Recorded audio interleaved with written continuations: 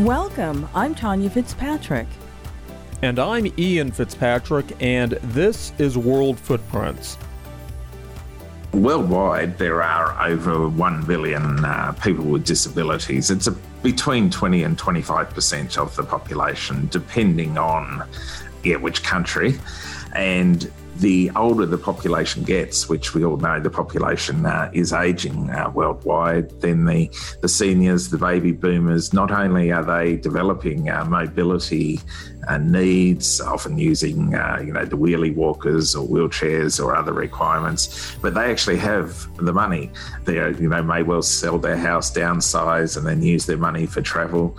More and more people are wanting experiences rather than just, buying items and goods. That's Dale Reardon, a blind traveler and creator of the website and blog Travel for All. Dale's experience as a blind traveler is inspiring a community overlooked in the travel space and is educating a broader community of travelers and the industry to respect and accommodate travelers just like him. Travel for All provides a forum for people with accessibility needs who love to travel, from people with disabilities to the elderly and others with mobility, sensory, or communication limitations. Dale is an avid traveler, and he's never let his disability limit him from exploring the world. Whether at home in Australia or around the world, Dale loves to share his zest for travel, food, and wine, really champagne, with his wife Jo and his trusted guide dog Charlie. Here's our conversation with Dale Reardon. Dale Reardon, thank you so much for joining World Footprints today. Thank you very much for having me. I want to start out telling you that we're members of the same club, and that is the Club of Recovering Lawyers. So yes, welcome. I know. I was pleased to see that on your website bio to realize we had something in common there. Yeah, well, in addition to travel, of course. So, Dale, you're a traveler, as I mentioned, who happens to be legally blind. And I want to actually ask you, is legally blind the correct term, or is it the same as visually impaired or blind? Just to explain for myself personally, I have no problem using any of those terms. I'm not easily offended. But there are differences across countries as to the language that they use. For example, at the moment in the US and the UK, which I actually agree with personally, disabled people are retaking their identity and calling themselves disabled people, whereas in Australia, it's still far more common to use people with disabilities as the phrase, which I think is just convoluted language. And the fact is I am disabled. Sometimes I need some help. Sometimes it's not relevant. So it depends on the circumstances. When traveling, particularly in Asian countries and other places that, where there is a language barrier anyway, sometimes I always use the word blind to make sure that they understand what I'm talking about and what help I might need. If I'm trying to get into a place that might be a bit nervous, I say vision impaired so that they don't get too worried. Because I personally do have a little bit of vision close up, which comes in handy when I'm, at some tourist sites and touring. In the strictest sense, blind means totally blind and then otherwise partially sighted or low vision. So you've done a lot of traveling. How many countries have you traveled to thus far? Yeah, I honestly haven't counted. My wife, she'd done quite a bit of travel before we got married, so she's done more than me. But I have been to Asia, Singapore, Hong Kong, Bali, Thailand, and then Europe to the usuals, UK, France, Italy, Spain, Venice. I've only been once to the US, and that was some 20 years ago, just before 9/11. You have to come back again. I may well now that things will hopefully calm down with your new presidency. Yeah. Dale, when you visit a place, in terms of your experience and how that destination touches your sensory experience, senses, how do you get a sense of knowing that you're in different places? I personally like experiencing the food, the wine, the culture of a place. When I go travelling, unless I'm trying to find a good toilet, then, I normally would steer clear from McDonald's and Hungry Jack's, Burger King, because you want to experience and eat, in the place you're at. I mean, in France, I love going to the boulangeries and all the pastries and Pierre Hermé and things like that. If and when I go to cultural sites, such as, historic houses or the Colosseum in Rome, then normally the guides and or the management have been very accommodating and let me go beyond the ropes and get a close-up look at something, or in some cases actually touch the exhibits, depending on what they are. The Louvre Museum in Paris has even gone a step further, and they actually have replicas of some of their sculptures and art pieces and things in a separate room. So you can actually go and touch them all, and made by brilliant forgers almost, and actually see exactly what they are without having to damage the real item. When you travel, do you usually, if Jo isn't with you, your wife Jo, are you with Charlie when she's not with you, or does Charlie come with you at all times? Charlie, your guide dog. Yeah, if we're travelling domestically, that is for us within Australia, then he is normally with us. I just prefer, from my own personal stress and anxiety, and it's not the same for all disabled travellers, I prefer travelling with someone. Then, he will travel with us. But when we've travelled internationally, the quarantine rules are just so strict and such a hassle that we haven't ever taken him overseas because Australia doesn't have rabies and quite a few other dog diseases. So there are some exceptions to the rules for guide dogs, but you still have to get the rabies vaccine and be inspected by vets and all these different things that take time and cost money. And it's just been too difficult. Yeah. When we look at the travel industry, there's kind of this global perspective of how is the travel industry meeting the needs of so many diverse groups of people, whether they are blind, whether they have physical disabilities. What has been your experience in terms of some of the positive things that you can say that the industry is doing in some of the areas where a lot has to change to accommodate blind travelers? One of the things I've noticed, and it's really only occurred in Europe when I've been there, that they don't like to make us blind people queue. So whenever we turn up at places, we're quickly grabbed, even if we're not understanding the language, and taken straight up to the front and put straight through. When we went to the Vatican, normally you have to wait even a couple of hours in the queues and things, and we got, through in a minute or so. So they are very, accommodating that way. The most important thing I find, not just for blind travellers, but for anyone with some accessibility needs, is attitude and flexibility by the business. So they need to be welcoming, they need to be accommodating just to make any necessary changes that might be required. So businesses need to empower their frontline staff to resolve any situation or give any special conditions that might be necessary. There are some places, some things I've done in Asia, for example, just getting on and off some boats, going out to some islands off Bali, where I've had to be, physically assisted by the locals to get on and off the boat because, you might know there's often not proper jetties and facilities.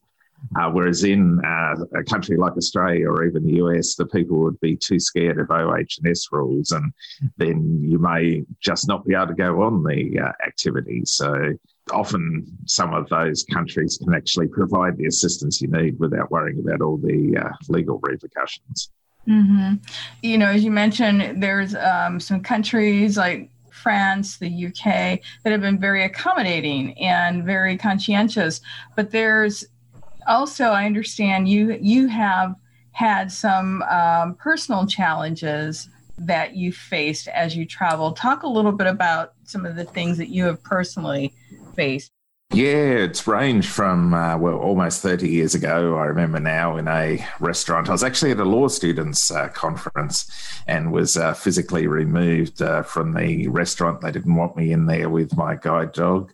Turned out very badly for them in that one of the other students with me, his father was the editor of the state newspaper, and they made the front page, and some of the students did a bit of damage, unfortunately, to the restaurant after we left in retaliation. My major problem over the years has been in taxis and other public transport in Australia, and I know this problem exists in all countries, the US and the UK, definitely, and with Uber there as well, in that lots of the drivers don't want to take a guide dog in the vehicle, and they'll often make up so many other excuses. But yeah, it causes a huge amount of stress. And, I've had this problem even when going on a first date with someone about 15 years ago. Then yes, the restaurant wouldn't let us in, so it wasn't a very good first impression. And I have had problems at some motels and hotels as well with not wanting the guide dog.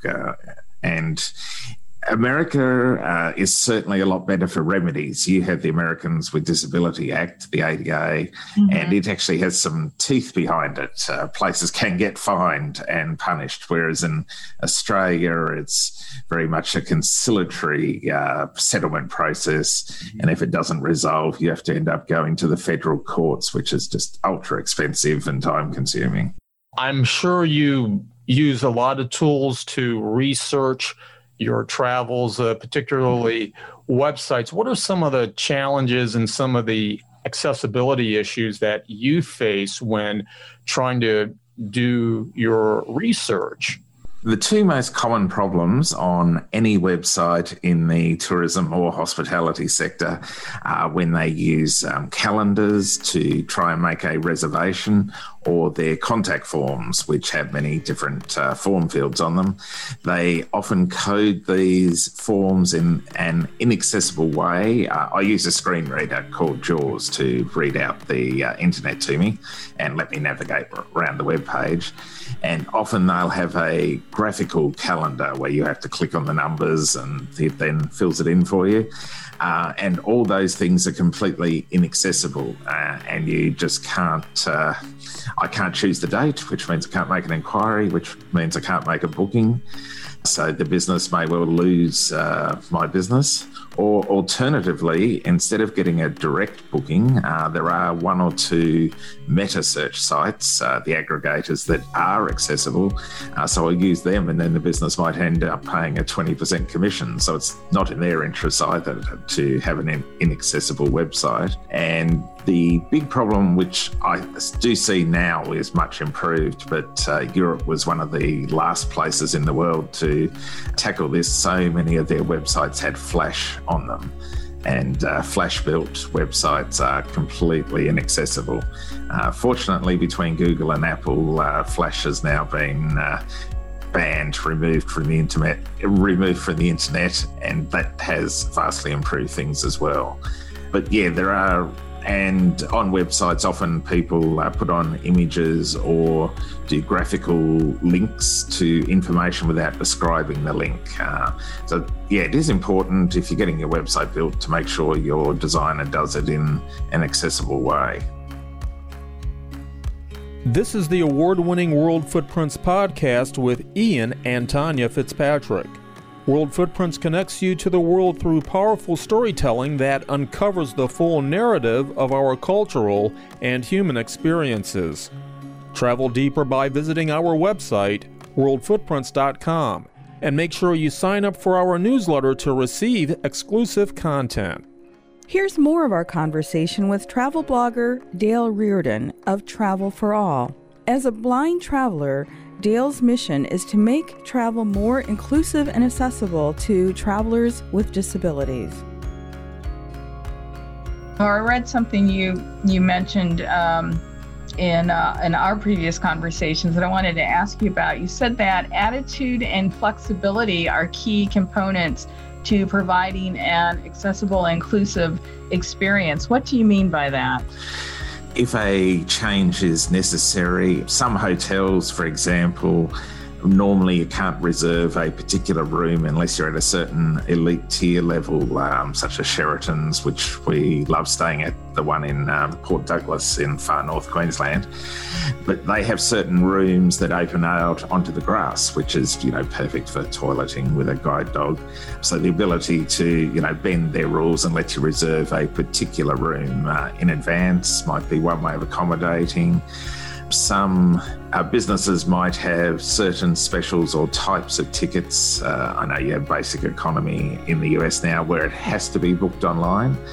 In order to book with a guide dog or assistance animal, then you actually have to ring up and make the booking, and that can take up a lot of time. Qantas here in Australia, for example, has brought in, I don't know how many non-disabled people are taking advantage, but they now allow you to book your whole ticket itinerary through social media. So I can actually just send them DMs on Twitter with my dates and the airline, and they'll get back to me and book it in, rather than having to spend, an hour and a half on hold on the phone to get to their special assistance booking line. So that's something they did to be more flexible to everyone, but it's actually proven highly beneficial for disabled people as well. Have you identified, beyond some of the things that you just mentioned, some of the things that you think would greatly improve your experience and the experience of other blind people that would not necessarily cost much for the industry to implement? Well, one, for example, we stayed about 12 months ago now in a new Novotel hotel in Brisbane, Queensland, and they'd probably done what they thought was wonderful and modern and advanced, and they had all the controls in the room, the lighting, the air conditioning, the fan in the bathroom, the TV, the motorised curtains, all powered by a touch control tablet. The problem is that they hadn't used one with speech control on the tablet. I mean, iPhones, iPads, even Samsung tablets, all of Android have speech on them. So I couldn't actually use any of the controls or facilities in the room myself. Whereas if they'd actually gone one step further, which would, and put in perhaps, say, Alexa or Siri or Google's voice assistant, then I could have controlled everything that way. And I'm sure it wouldn't have actually cost any more money. One thing, addition in hotel in Barcelona, where we stayed 18 months ago, and I'm sure they did it for language reasons, but it was way more flexible and convenient. You could order your room service and things on their website or app, so you knew exactly what you were getting, accessible controls.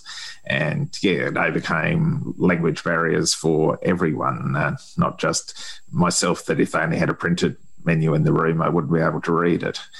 And obviously through our business, Travel for All, we're encouraging businesses to work with us to produce an accessibility toolkit and information, because often one of the important things that's hard to get is just knowing exactly what the property offers, because just saying that a business is accessible doesn't actually mean very much. Is it right for wheelchairs? Is it right for people with autism? Is it right for myself with a guide dog? So yes, providing far more detailed information is one of the things that doesn't actually cost anything, but very flexible. Mm-hmm. And you actually say that the phrase fully accessible is deceptive, and that's what you meant by that it's not accessible for who? It's not good for the operators to say it, because they're creating unrealistic expectations. Someone will come along and say, "Oh, you said you were fully accessible, but you don't have this. The controls in the lift are too high for me in a wheelchair," or anything that they've forgotten to think about. Whereas just because you can't cater for one type of disability doesn't mean you're not going to be able to suit 90% of the other people with different disabilities. It's not only misleading the people, but it's holding business operators back from attracting business that they might otherwise be able to help. I want to give you a second to talk a little bit about Travel for All, because my understanding it's kind of this is a site you created that has a TripAdvisor type format to it. That's right. And one of the reasons that we've called it Travel for All and not used the word disability in the title on the website is because many people, my parents who are seniors, elderly with some mobility requirements, don't consider themselves disabled. So we want to make it clear that we're talking about any sort of accessibility or inclusivity improvement feature, and to help businesses attract and provide the information to that target market. Because at the moment, particularly with COVID restrictions, international travel is, impossible in most of the world. So you need to get as many local tourists and local visitors as you can. And we've produced this platform and directory and online forums for travellers and operators to come together to help share and learn about accessibility. When a business signs up, we help them to produce their marketing materials. We have some training courses on the site to help them know more about accessibility and help provide accessible services. And yes, we're hoping that eventually it will become very much like the TripAdvisor for accessible and inclusive travel, to give people a place to find out where and what they can do.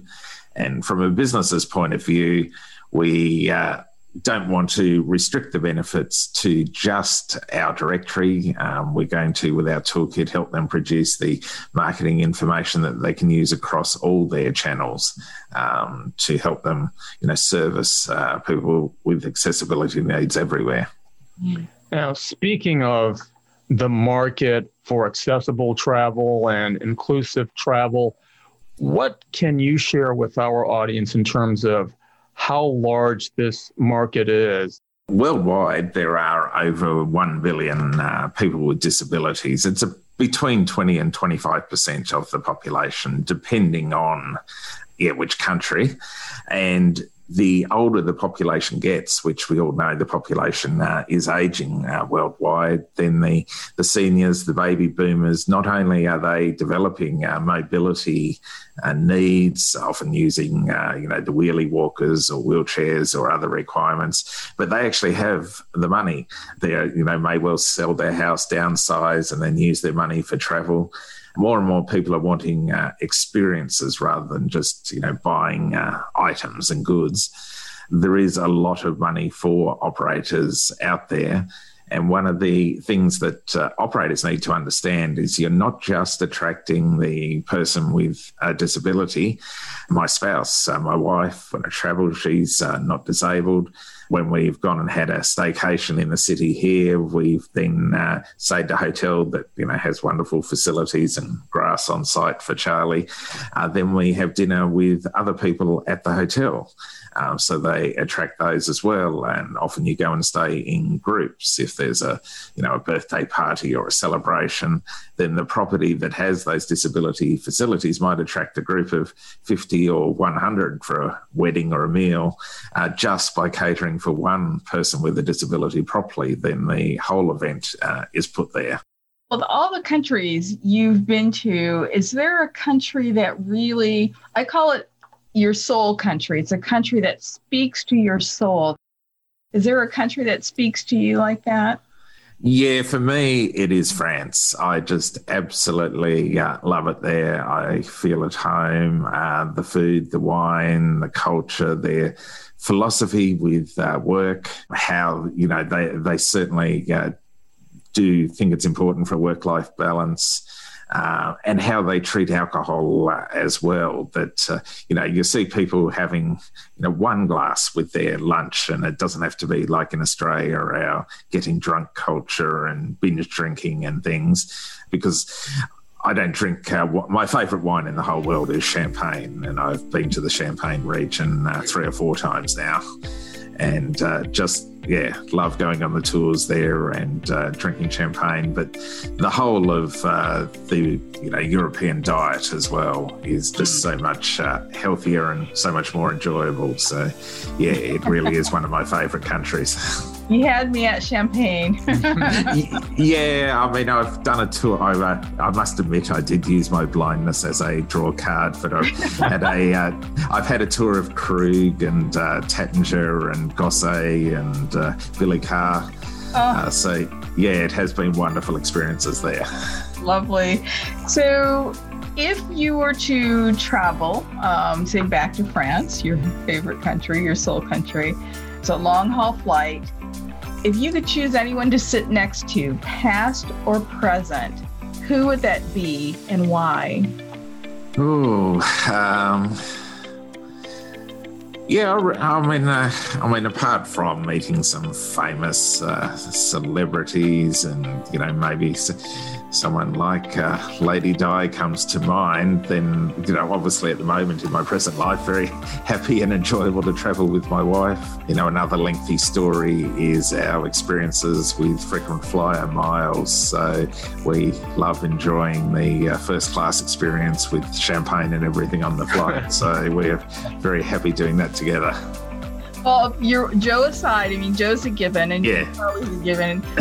Who else, past or present? Yeah, the only person off the top of my head is someone like Lady Diana, because of her charity work and her other public service involvement would be a fantastic experience.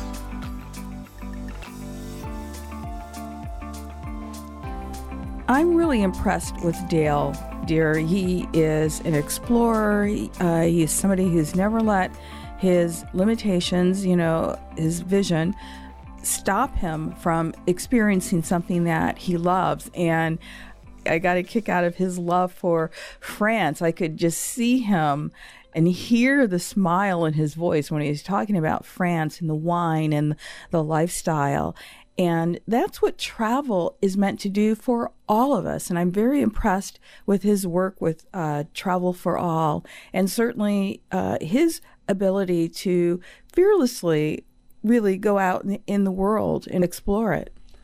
Dale is really an accomplished person, whether we look at what he's doing with Travel for All or his previous life as an attorney. We know that training and becoming a lawyer is a big deal, and it requires a lot of sacrifice. And he's poured himself into his Dale 2.0 of sorts with Travel for All. And what I like about Travel for All is that Dale doesn't focus on blind travelers or just his personal experience. It really is about broadening the discussion of looking at accessibility issues, of bringing the industry in to a commonplace, or really a forum, essentially. It's about inclusivity. Exactly. And so his content and what he talks about really is to speak to where a quarter of the world's population is with respect to some of these issues. Well, I'm glad we were able to introduce Dale to the world through our podcast. In closing, I'd like to leave you with these words from Helen Keller, author, activist, and disability rights advocate. Life is either a daring adventure or nothing. We're Tanya and Ian Fitzpatrick, and we are so honored that you chose to take this adventure with us. Thank you for spending this time with us and allowing us to connect you to the world through the stories we share on World Footprints. This World Footprints podcast with Ian and Tanya Fitzpatrick is a production of World Footprints LLC, Silver Spring, Maryland. The multi-award-winning podcast is available on worldfootprints.com and on audio platforms worldwide, including iHeartRadio, Public Radio Exchange, iTunes, and Stitcher. Connect with the world one story at a time with World Footprints. Visit worldfootprints.com to enjoy more podcasts and explore hundreds of articles from international travel writers. And be sure to subscribe to the newsletter. World Footprints is a trademark of World Footprints LLC, which retains all rights to the World Footprints portfolio including worldfootprints.com and this podcast.